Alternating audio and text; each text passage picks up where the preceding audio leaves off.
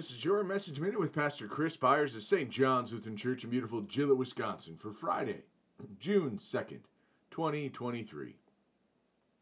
But turning to them, Jesus said, "Daughters of Jerusalem, do not weep for me, but weep for yourselves and for your children. For behold, the days are coming when they will say, Blessed are the barren and the wombs that never bore and the breasts that never nursed.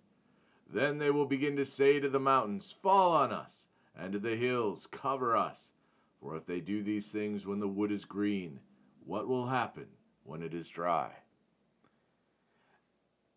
Luke 23, verses 28 through 31. Everyone who had a hand in the crucifixion of our Lord Jesus Christ felt justified in what they were doing. The religious leaders felt they were protecting the faith from a dangerous foe. The governmental officials were justified because they were only doing their job and following the will of the people. The soldiers were only following orders. We can go down the line. This is no different today, and the pattern is found throughout history. People do evil for a plethora of reasons, and rarely do they believe what they are doing is evil. We can look back and see the evil, but at the moment, most find justification for the evil they do.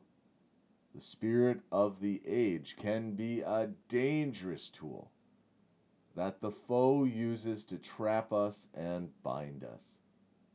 We can easily become caught up in the groupthink surrounding us, or stay silent even though we know it is wrong because we don't want to get into the middle of it all. All of it is truly evil. This was what Jesus spoke of when he spoke these words. The more we remain silent when the world is rebelling against God, the greater the toll it leaves on our souls. Be wary of those who like to stir up strife and conflict. Be watchful of those that speak peace but create war. We're called to lament the things of this world that lead so many astray, while we stand firm in the truth that we know. Jesus took the cross for us. On it, he took our guilty stain. In it, we received the newness of life. Let us pray. We thank you, our Heavenly Father, through Jesus Christ, your dear Son, that you have kept us this night from all harm and danger. And we ask you to protect us this day also from sin and every evil, that in all we do today we may please you.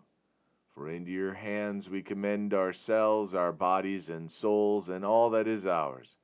Let your holy angel watch over us, that the wicked foe have no power over us. Amen.